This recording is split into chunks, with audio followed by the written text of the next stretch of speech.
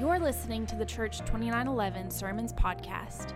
You can follow along with the notes for this message and get better connected with our church by visiting church2911.com/connect. Now, here's Pastor Rick or another member of our team with this week's message. So how many of you enjoy the Mission Impossible movies? Okay, a little bit more than what I thought. I was a little worried about that. Me and Brent Hand were having a conversation a few weeks ago, and we were talking about how Mission Impossible is really like a funner James Bond, right? And so it's a lot of fun. There's a lot of high action going on, a lot of just in your face type things. But Mission Impossible, it's one of those movies that I always enjoy. I don't think I've ever watched one where I don't enjoy it. But maybe a question that I can ask that all of you know is, how many of you know Tom Cruise? Wow, less people know Tom Cruise than watch Mission Impossible. So in my study, I was trying to figure out an interesting fact about Tom Cruise that I could share with you. And we got a dictionary online that classifies him this way. Kevin, if you want to go ahead and hit that so everybody can see it. Movie star who only uses two facial expressions in every movie he's in. Smiling or not smiling. So if you've ever watched Top Gun, if you've ever watched Valkyrie, if you've ever watched Days of Thunder, this is 100% accurate. Tom Cruise only makes two faces his entire movie. Even his mad face, you're just like, what is he doing? The guy is obviously really popular though, right? He was the highest paid movie star 2 years ago. And so, it's really interesting fact that I had to share with you. Also in this movie, a little weird thing too, Henry Cavill is the side character with him is 6'5". Tom Cruise is 5'7". You would never know that watching the movie.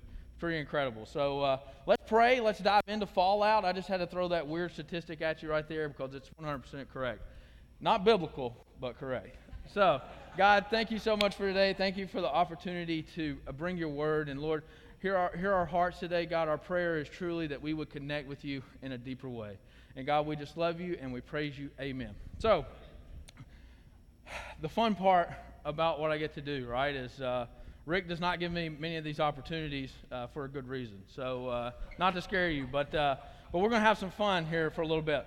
But we got to define fallout. So, what is fallout? What does Webster's dictionary define fallout as? The adverse side effects or results of a situation. If you're like me in your late 20s, fallout for you was when you watched Godzilla when it came out in the late 90s, and they're testing the bombs, and all of a sudden an iguana turns into a big, huge, giant animal that wreaks havoc on the world. Well, that is not the case. That is not what fallout is. Fallout is more, maybe when you're dealing with some adversity or you make a decision in your life and some unexpected things happen. But the thing that stood out to me about fallout is the second part of the definition is result of a situation. So we always think fallout, or if we do think about fallout, we think about adversity. We think about things that we struggle with. We think about things that hold us back from maybe reaching our potential, or unexpected things that we just have to deal with. So a real-life fallout scenario. I want to show you a picture of a very special man and woman in our life. So this is Pastor Rick and Dava. Why are you laughing? I don't understand. So as you can see, I got this. I want to give a little bit more clarity here. Dava actually gave me these pictures. I didn't go scour the internet and find them. I asked Dava to help me out, and she hit it on the head, okay? So this is Rick, I want to say late 70s, 80s. Dava did not know, but you can see there's specific things about him right now that are completely different than in this picture. And what I want to point out, don't even focus on the top of his head. That's not what I'm talking about here. Look at this mustache. And look at how neatly trimmed that beard is. That's unbelievable to me. If we go to the next picture, you can see the individual on the right looks the exact same. The exact same. The individual on the left, I have no idea who it is. So when you see this, don't get it mixed up. I'm not saying Dava is the reason for Rick's fallout. What I am telling you is there are different scenarios for fallout, and losing your hair is not what I'm talking about today. So I wanted to be really, really clear. A more real-life fallout scenario, this goes out to all the men, all right? So men, you've enjoyed your day, you come home from work, or it's even after church, and you have the most dreaded question you could possibly ask your wife, your girlfriend, your fiance, whatever the case may be. And without thinking about it, you can all probably think what it is. What do you want to eat? All right, so I want to show you my wife. Look how happy she is.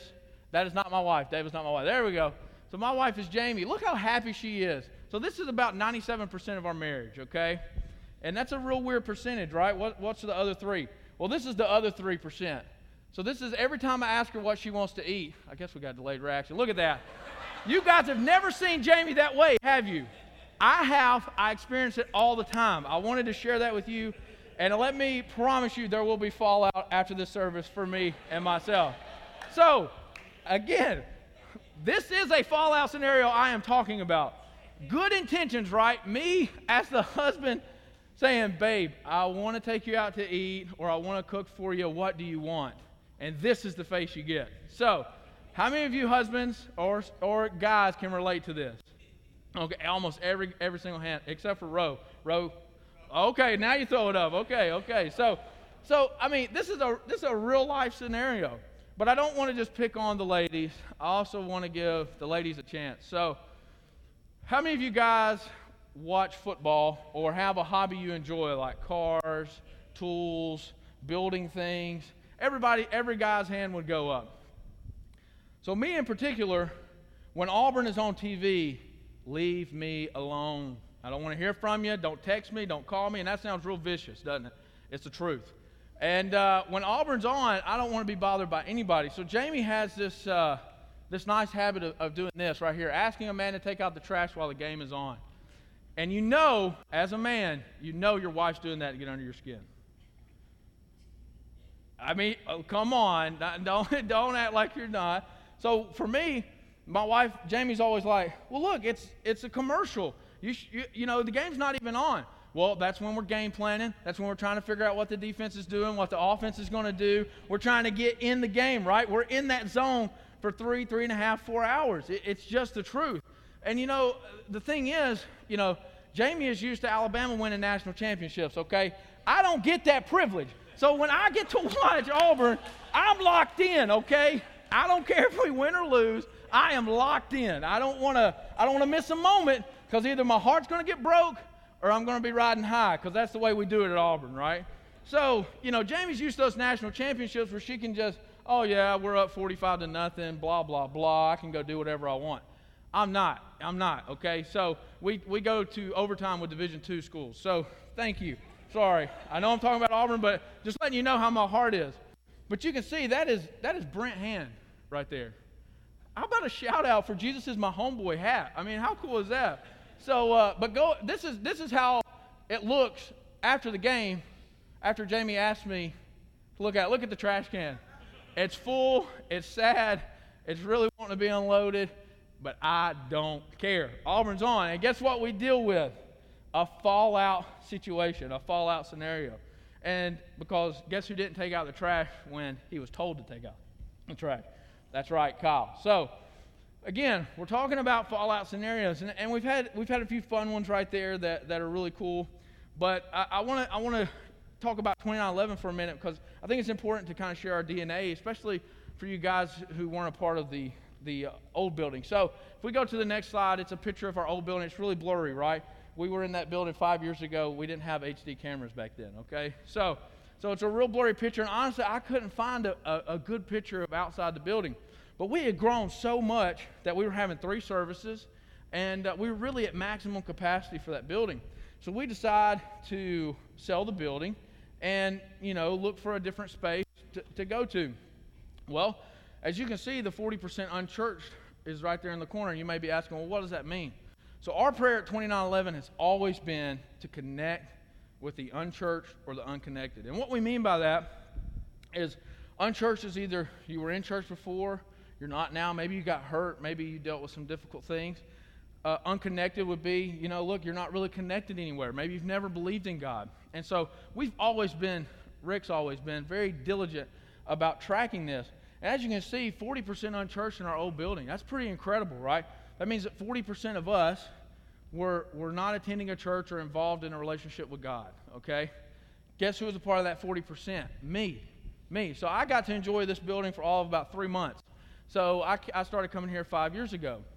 And so that 3 months was pretty awesome. But my second time being at 2911, we have a meeting that says, hey, we need to have an emergency meeting. And of course, I'm freaked out, right? Oh my gosh, I'm going to this new church, and they're having an emergency meeting with everybody. Oh, it's going to be super scary. Well, we had this emergency meeting, and come to find out, yes, we had sold the building, but we had to get out within 3 weeks. So Rick is talking to the faithful people, and if you guys were here 5 years ago, you'll remember this. And so we're discussing about some options and some things we can do.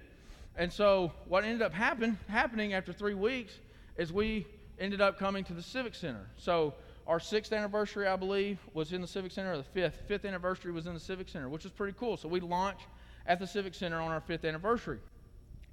So how does this all play in? Because remember, the 40% unconnected, unchurched before coming here is a big deal, right? That's our focus.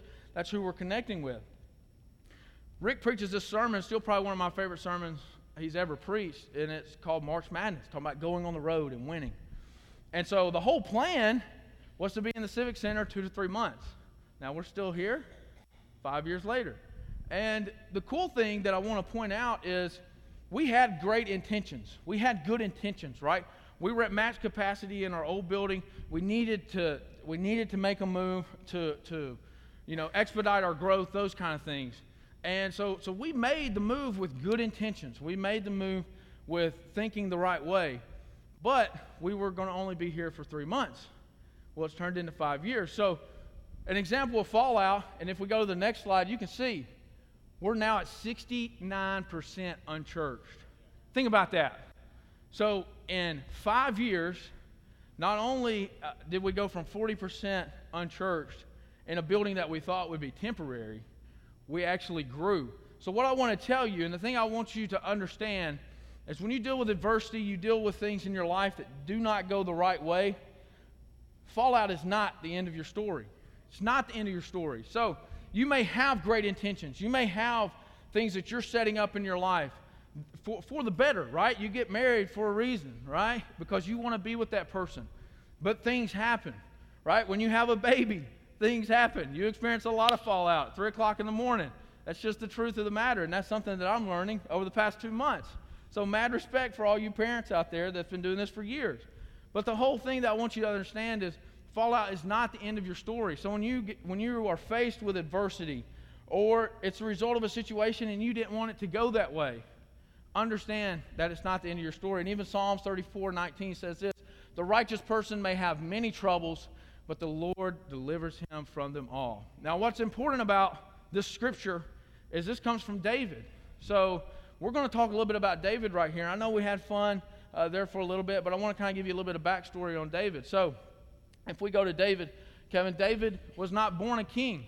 And so what I want you to understand is Israel wants a king, all right? They want to be like everybody else. They've been promised a Messiah. They've been promised all this stuff, that's going to lead them into the new age, or however you want to phrase it. Not a biblical term, right? New age.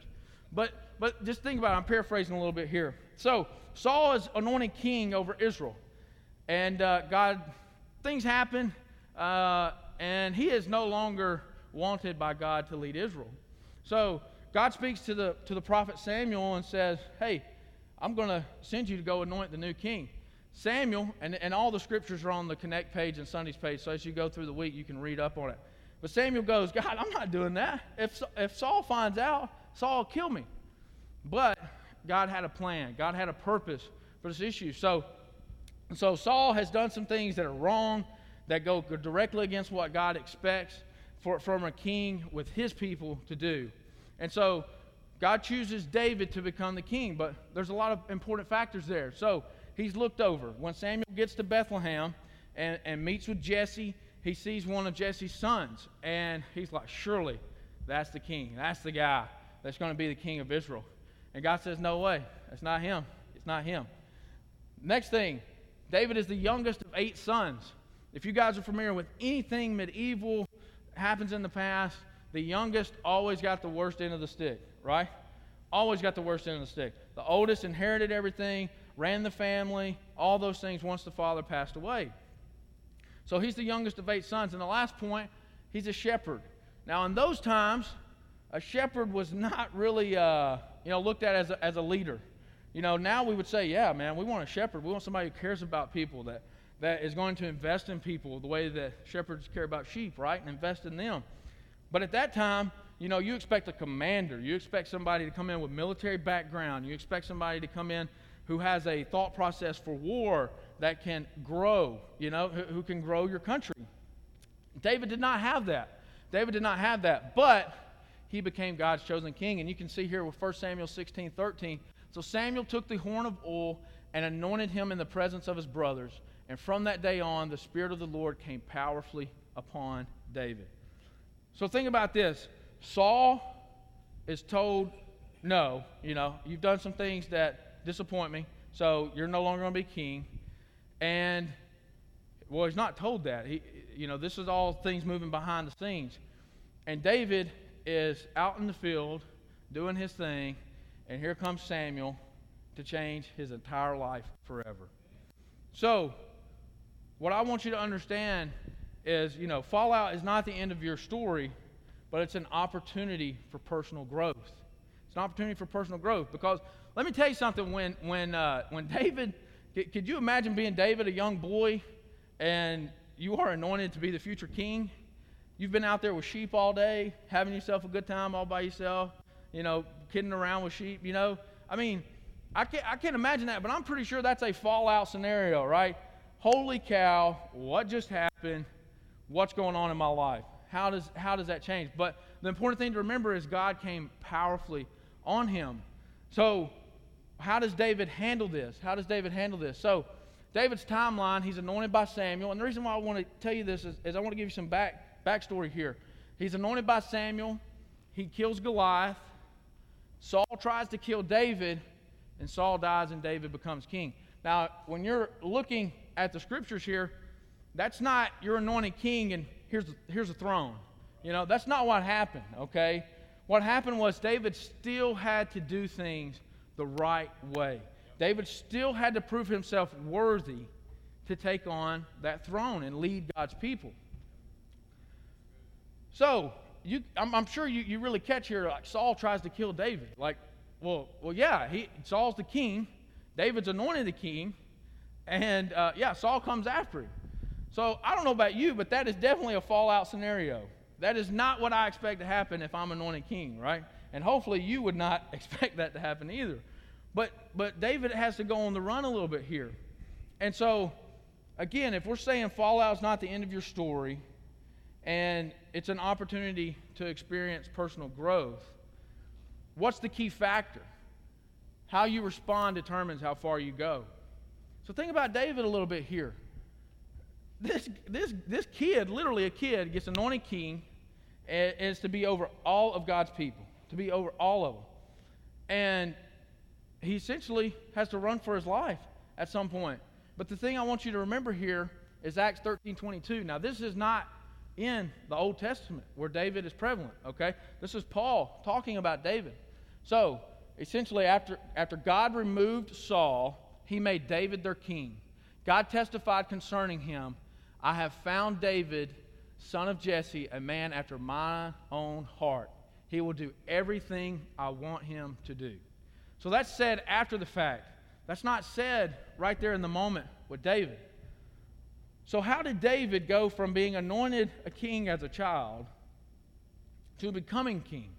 Well, he had to respond to fallout in a lot of different ways. And not losing your hair, not having to answer to your wife about dinner, not having to take out the trash during the game. He didn't have to answer for those reasons. What he had to answer for was for the things that we're about to see. So the first thing in how you respond to fallout is you have to have heart. And 1 Samuel 16:7, I believe that's the scripture, yes. So when Samuel sees, and this is what I didn't tell you a while ago because I was saving it for now, when Samuel sees Jesse with his son, with his other son, He's like, surely this is the guy. And what happens is God says, no. Do not pay attention to what your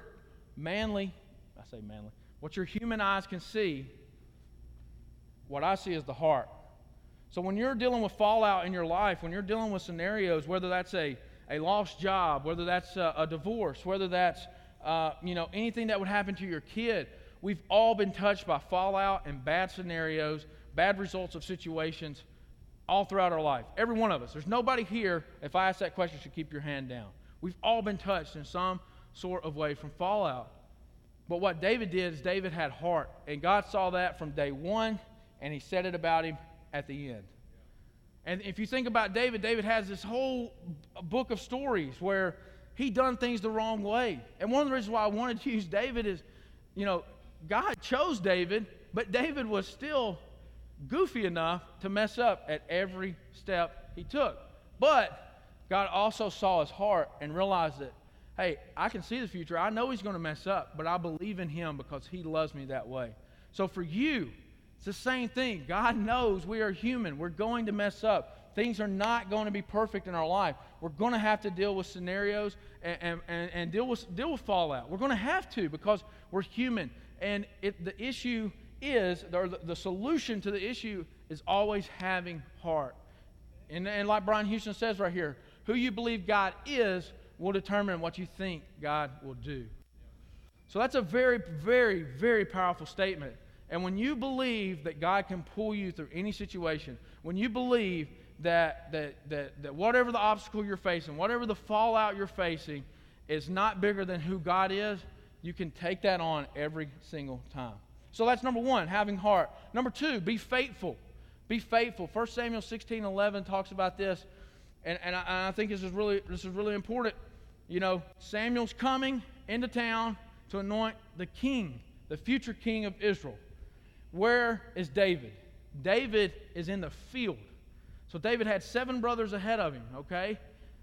All 7 of those brothers went through, and God said, nope, not him, not him, not him. Where was David? Doing his job. Doing what he was supposed to do. Doing what he had been called to do at that point in time. And it goes as far as to say, Samuel tells Jesse, I'm not leaving, we're not eating, we're not doing anything until the youngest son comes out of the field. How cool is that? So not only was David being faithful, doing what his responsibilities required him to do, God even waited on him.